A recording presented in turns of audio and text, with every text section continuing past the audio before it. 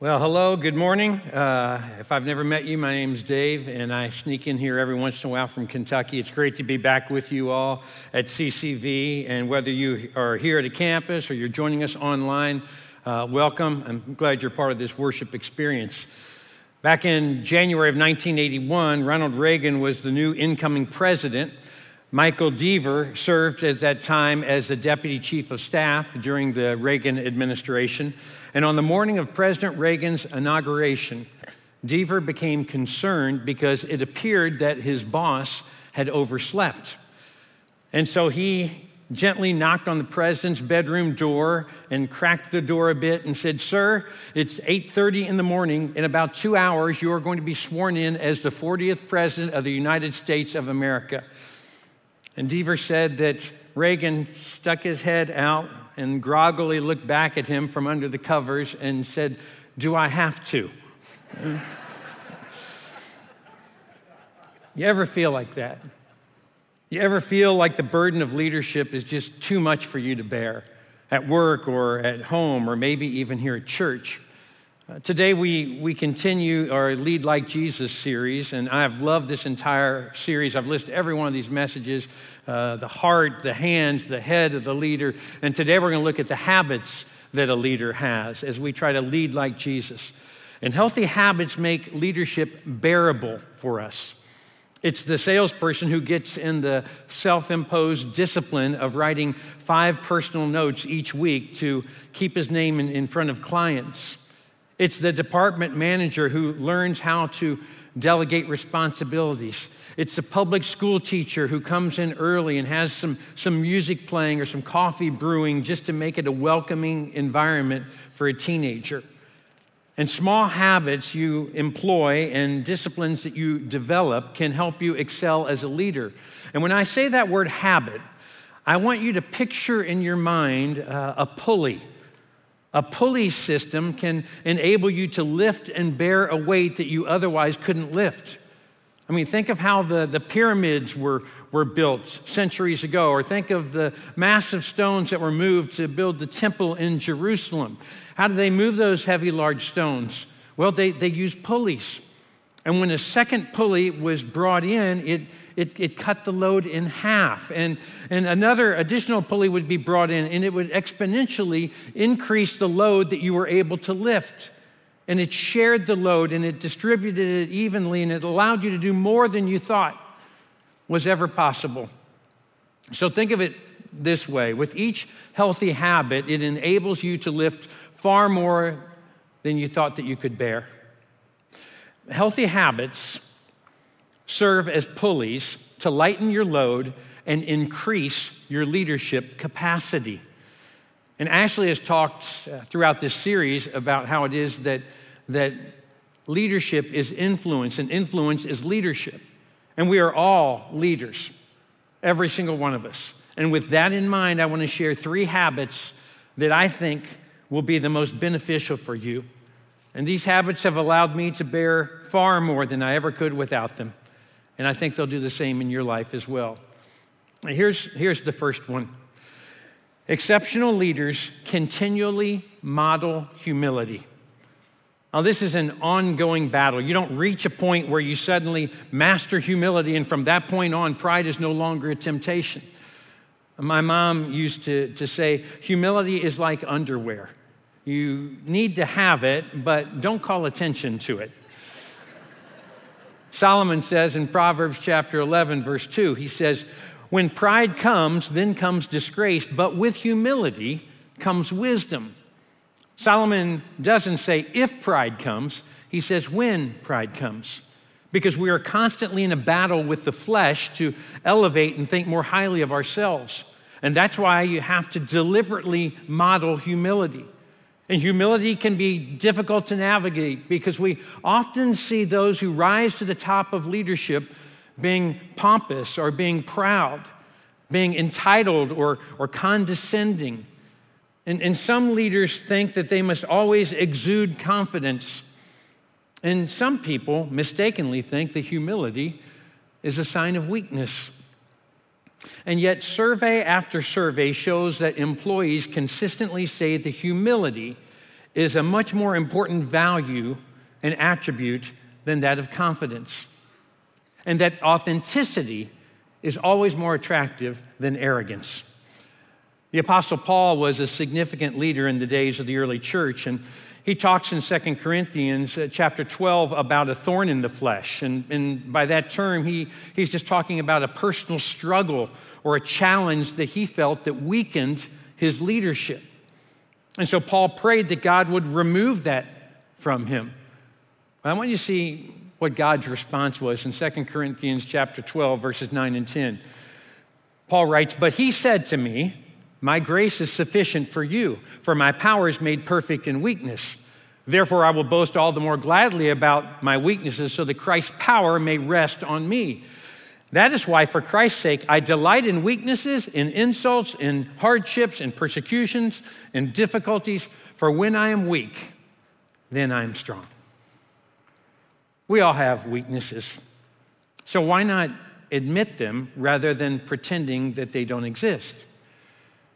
Can I tell you about my lowest leadership valley? It was back in 2006, and during my first year as the senior pastor of Southeast Christian Church in Louisville.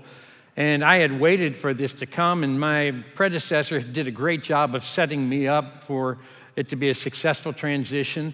And things went smoothly at first, but I was inheriting a situation where everything was really good. For the past 39 out of 40 years, the church had grown. And then in my first year, we went from 18,000 in attendance down to 17,000.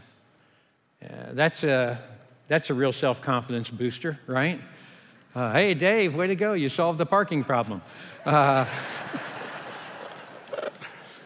So it was a very dark season for me to have this church going so well, and then when I take over the lead, it takes a step backwards. And for the very first time in my entire life, I walked into the office each day and I didn't enjoy my job. I had looked forward to this role for years, but I found that when you get to that role, it can be a very lonely role.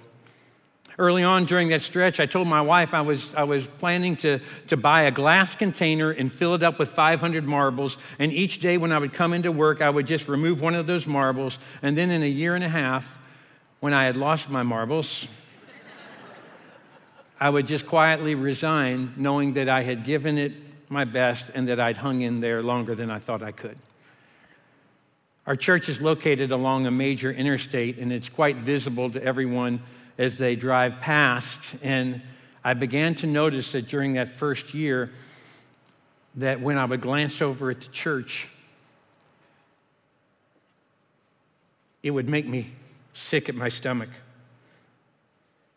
And that had never happened before in the previous 17 years, so why now? What changed?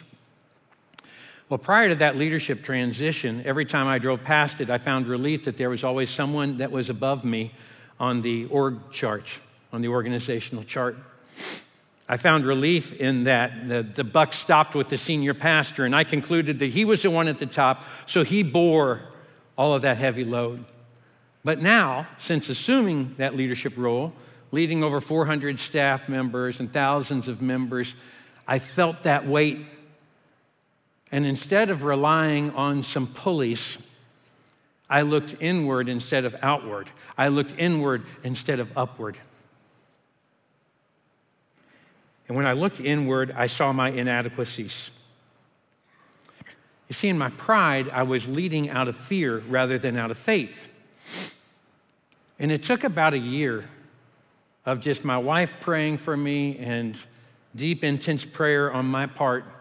And I eventually learned what should have been obvious to me all along. And I discovered that at my church, there was someone higher on the org chart. There's someone who has more authority than the box that says lead pastor. In fact, he purchased the church with his own blood.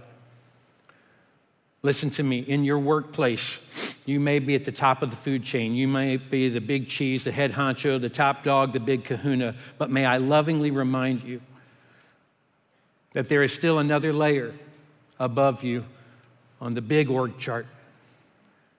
You say, well, Dave, you don't understand. I don't work at a church. I don't work at a Christian ministry. I lead a team in the secular world. I'm in marketplace. Well, just remember what Paul says in Colossians chapter 3, verses 23 and 24. Whatever you do, work at it with all of your heart as working for the Lord, not for human masters. It is the Lord Christ that you are serving. And if you model humility and you partner with God, that habit will become like a pulley to help bear the load and carry the weight of leadership. But if you try to do it on your own, or if you think you don't need the Lord, eventually your leadership will suffer. When you mesh pride with power, it becomes as potent as poison. Someone said it like this: power is a lot like alcohol. The faster you consume it, the more quickly it goes to your head.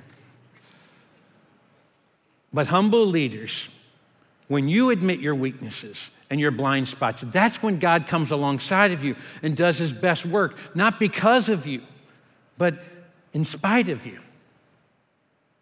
Well, here's a second pulley to empower your leadership, and that is exceptional leaders learn how to handle criticism.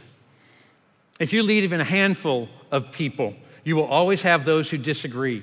There will always be anonymous letters. There will always be social media comments from people who disagree with you or have a differing opinion. Listen to these words of wisdom in Proverbs chapter 15, verse 1. A gentle answer deflects anger, but harsh words make tempers flare. And in my over 35 years of ministry, I have received a lot of criticism, and a lot of it has been deserved. But here's some things that I've learned about handling criticism. The first thing I try to do is when I receive it, I try to sit on it for a day so that I don't just respond in anger. And then I try to look for any truth that's in the criticism. Is there something that I need to own out of this? Is there something that I need to say, you're right on this? And then I try to share from my perspective where I'm coming from, why I did this or why I said that, what my rationale was. And then if I choose to reply back to them or to talk with them about it, once I've done that, I just put it in the rearview mirror and I drive on. Because you can't please everyone. And I don't always respond to those things because sometimes it's not worth the time. If Ashley responded to every email or phone call that he gets on every decision, he would never have time to write a sermon. There's over 30,000 different opinions on every issue when it comes to life these days. But it's not always easy to know whether or not to respond. Years ago, on my first couple of times that I spoke here at CCV, I made some jokes about me being from Kentucky, and I told some stereotypical comments about us and called us hillbillies and some different things. And the next week, I got an email forwarded to me from someone out here in the Phoenix area who had moved from Kentucky. And they said, please don't tell those jokes. You're making things more difficult for us. Because in Arizona, people already literally think that everybody back home is toothless and barefoot. They wrote, don't make it any tougher than it already is. But here's the thing, the person was very serious. Now, do I just absorb that? Or do I respond to that? Do I worry and fret over that? Do I get my laptop out and say, oh, I am so sorry that my exaggerated comments offended you. The intent of my self-deprecating humor was not to make your life more difficult than it is. In the future, I will be more sensitive to the feelings of those who have moved out west from the rural states. Now, as a leader, do I take 15 minutes to respond to that? Is that the best use of my time, or do I just let that go? And I prayed about it, and I decided it's not the best use of my time. It's not worth it. Because if I wrote back and explained myself to that former Kentuckian, then they would have to find a friend who knows how to read.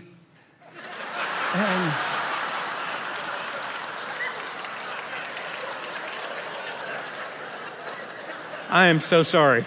I don't know where the line is, but I just crossed it, I'm sure. But it's not worth all that time, is my point, right?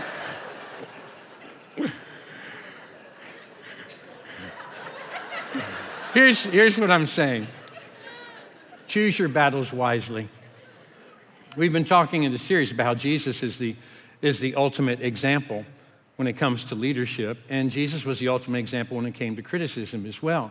He knew whether to respond or whether to absorb it. In some settings, when he was being trapped by people with some questions, he would use his knowledge to answer them or to reply back with a tougher question of his own. And other times, he would just allow people to take their shots because they didn't understand the difference he was talking about between a political kingdom and a heavenly kingdom. Think back to the previous sermon series a month or so ago, Don't Take the Bait, all right? There's a pretty tense setting, though, that takes place in Mark chapter 15. And at one time, Jesus answers Pilate, and another time, Jesus doesn't answer Pilate. Look at Mark chapter 15, verses 1 and 2. So they bound Jesus, led him away, and handed him over to Pilate. Are you the king of the Jews? Asked Pilate.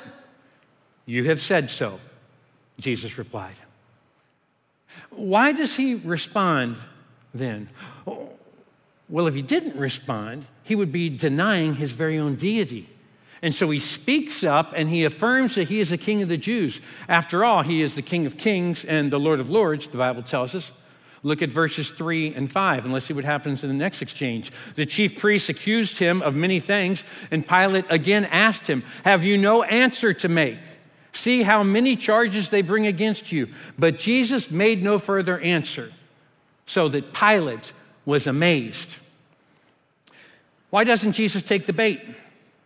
Well, it's because Jesus knows that if he opens his mouth, it would be very easy for him to answer the charges and give a perfectly reasonable counter argument, and he could systematically have every charge dropped. You see, sometimes leaders remain silent and absorb the criticism in order to advance the mission. And so Jesus silently allows evil to take its course all the way to the cross. Why? Well, what did Mark Moore tell us last week? He said that Jesus' mission, the reason Jesus came to earth, was to save people from their sin. So Jesus remained silent for you and for me. And what I'm saying is there are times in the break room, there are times at the family reunion when, as a Christian, you accept and endure the persecution and the ridicule. And you'll have to prayerfully decide when to defend and when to deflect. But the Holy Spirit will let you know that. And in our society, we've come to think that silence is cowardly. Often today, people say that silence is complicity. But I've found that when I'm quick to speak, I'm quick to misspeak. You ever been there? Maybe that's why the scripture says, be slow to speak. Sometimes, as a leader, you respond to criticism, and other times you just absorb it. But it's not always easy to take the high road. We have a 4-year-old grandson. His name is Bauer, and Bauer recently started going to preschool for a few hours, a couple of days a week. And one of the boys in his class has been pretty mean to a number of the kids in the class. And I'm sure that for some reason the kid is just acting out, or he's hungry for attention in any way he can get it. And a couple of different times he has picked on Bauer. Now, this is Bauer, all right? How can you pick on that dude, right? I mean, look at that kid. What would make a person pick on Bauer? And so my daughter, Savannah, has been coaching Bauer on how to react when he comes in contact with this juvenile delinquent. And my daughter, Savannah, has been saying, now, Bauer, here's what I want to happen. When he says something mean to you, she says, I want you to find something nice that you can say about him. I want you to find something that's encouraging that you can say about him. And so you find something positive that you can say. And so he went off to school the next day, and After he came back from school, she picked him up and she saw him and she said, "How did it go today? Was he nice to you or was he mean to you?" And he said, "Mommy, he was mean to me." She said, did you kill him with kindness? What did he say?" He said, "Well, he walked across the room and he came over to me and he said, 'You're a dummy.'" And she said, "I'm so sorry, buddy. What did you say back to him?" He said, "Well, I looked him over and I said, 'I like your shoes.'" And that was it. He said, and I just kept saying to him, "I like your shoes, I like your shoes, I like your shoes." And finally he walked away. So evidently he didn't know how to handle a compliment, and that had never come his direction before. Ever since that happened, now whenever I say something that I shouldn't to my wife will say, "I like your shoes." And I know what she's meaning, right? Not every relationship will always go super smoothly for you. There are people who know how to push your buttons, and sometimes their critical words are meant to detour or distract you from your mission. But you take the high road, and you say, "I like your shoes," and then shake the dust off of yours and continue to move on and to press on and to lead. Here's the third and final pulley to empower your leadership, and it's simply this: exceptional leaders let God lead them. And this is a great discipline to develop, and it's one of the toughest parts of being a leader, and I talked about it a little bit earlier, and that is that the higher you go in an organization, the lonelier you can become. But what if you allowed any loneliness in your leadership role to propel you into a partnership with God? I mean, after all, He's the one who put you in that role in the first place. And whether the sphere of your influence is big or small, God is the one who has the ability to expand or decrease your territory. I've loved this series, and part of the reason I've loved it is because of the different interviews throughout this series. And it's just regular people. It's CCV members, all having different types of groups that they influence. They all share something in common, though. They all look to Jesus as the ultimate leadership example. I want you to watch this video with Jim Younger right now. Watch this with me.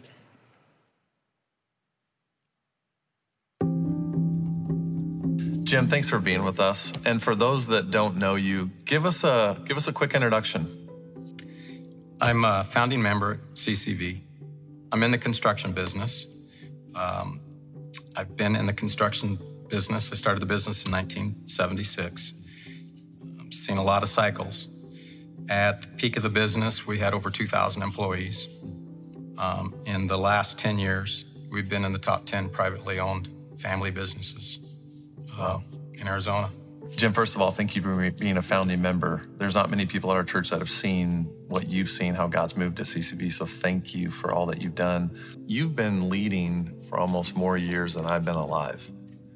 And wow, yet, that's dating me a lot. I know. But you're really this experienced leader that's been doing it for a long time. But one of the things I've observed about you is you always have this humility about you of always wanting to get better. And I want to talk about that because I feel like the gravitational pull of leadership is you lead to a certain point where you think, I have it all done, but you have this habit of inviting these consultants and other people to come in and tell you, what can I do to be better? Mm-hmm. What drives that in you? You know, if I learn and grow, I care about my people enough to invest into learning and growth, then I can have the opportunity to bring them along with me, mm-hmm. and that they can learn and grow. And I mean, in the end, this whole thing, it's about the contribution that we made, not how big the business is or how successful the business is or was. It's about, did we make a difference? Yeah, you know, it's good. How much do you think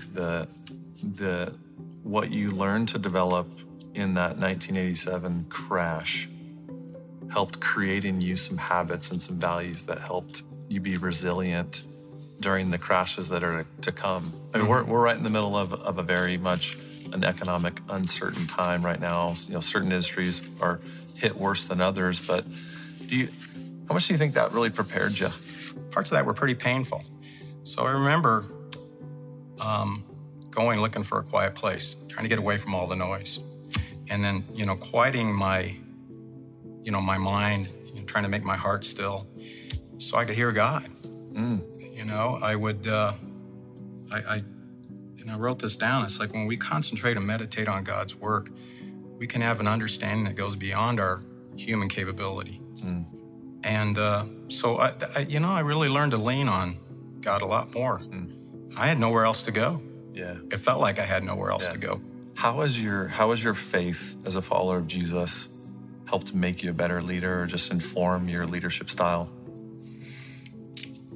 Well, I think that's it. This dichotomy between God and ego. So how do I keep my ego out of this? And it's by having this communication with God. This constant relationship with God that keeps the me out of it and kind of keeps me centered. Yeah. Of all the habits you've had to learn as a leader, which one's been hardest to incorporate in your life? I would say that I've always been a learner, but up until maybe in my 40s, maybe around that time with Shay, it was more of a learner in the School of Hard Knocks. I've probably got a master's there, maybe even a doctorate by now in the School of Hard Knocks. Yeah. When I got intentional about learning, and I read, you get a hunger for it, and you're consistent about learning. There's just a wealth of great knowledge out there, a wealth of information about how to be a better businessman, how to be a better leader. And then when I learned to be able to put that in application too. So it's like if I read something, I want to pick one or two things out of that book, put them into application right away. There you go. Because the knowledge without the application isn't enough either. So we're going to try it. Love that. Jim, what's one leadership habit that you will do every day without fail?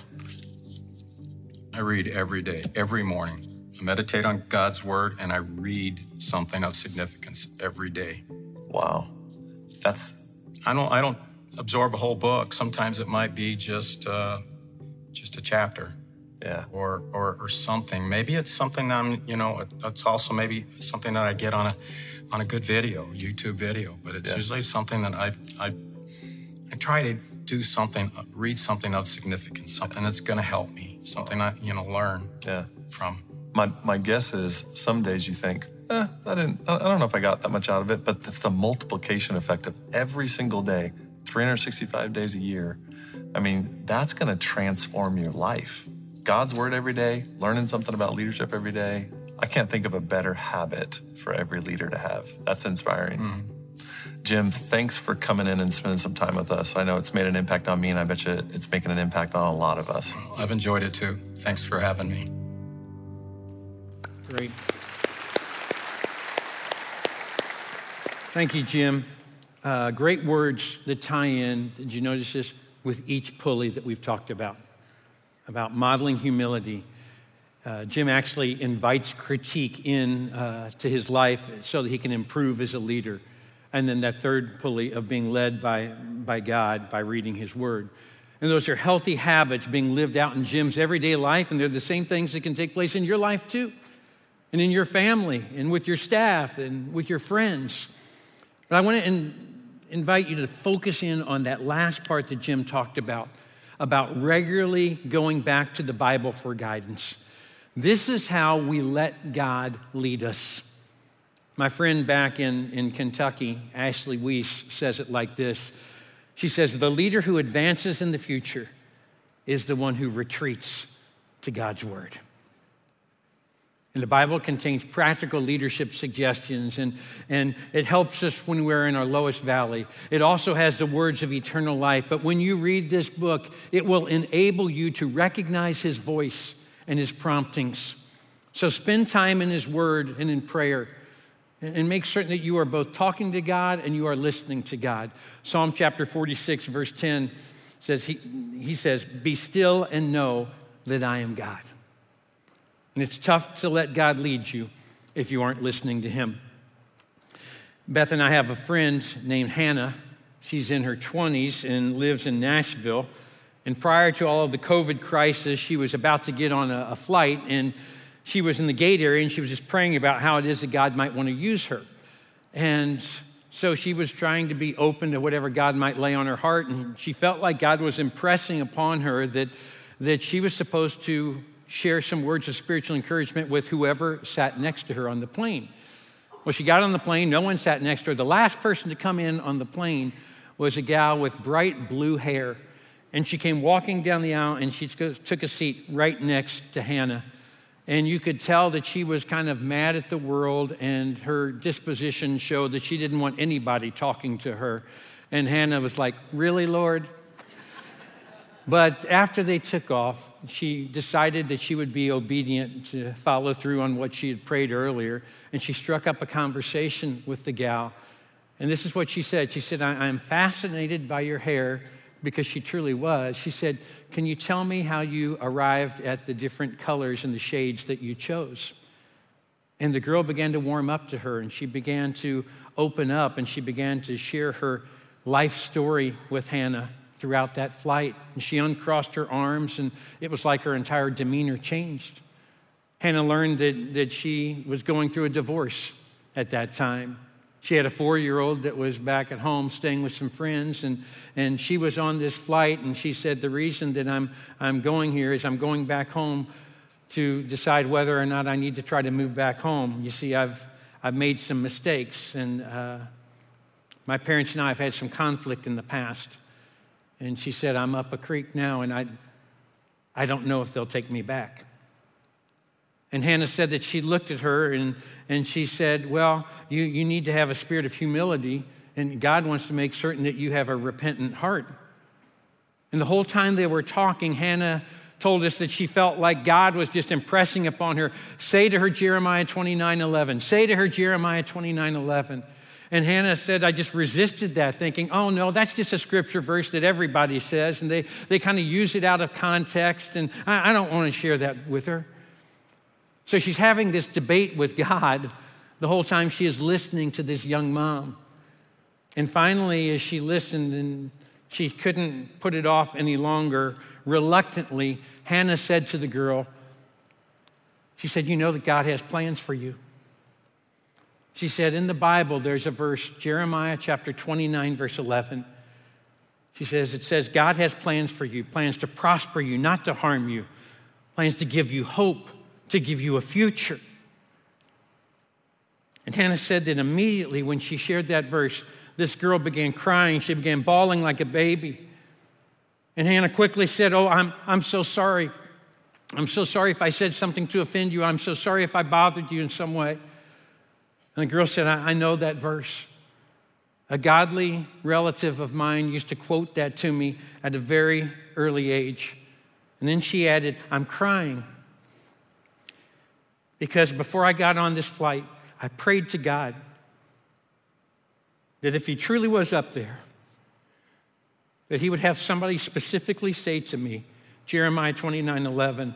And she said, if that happened, then I would know that I was supposed to go ask my parents if I could come back home."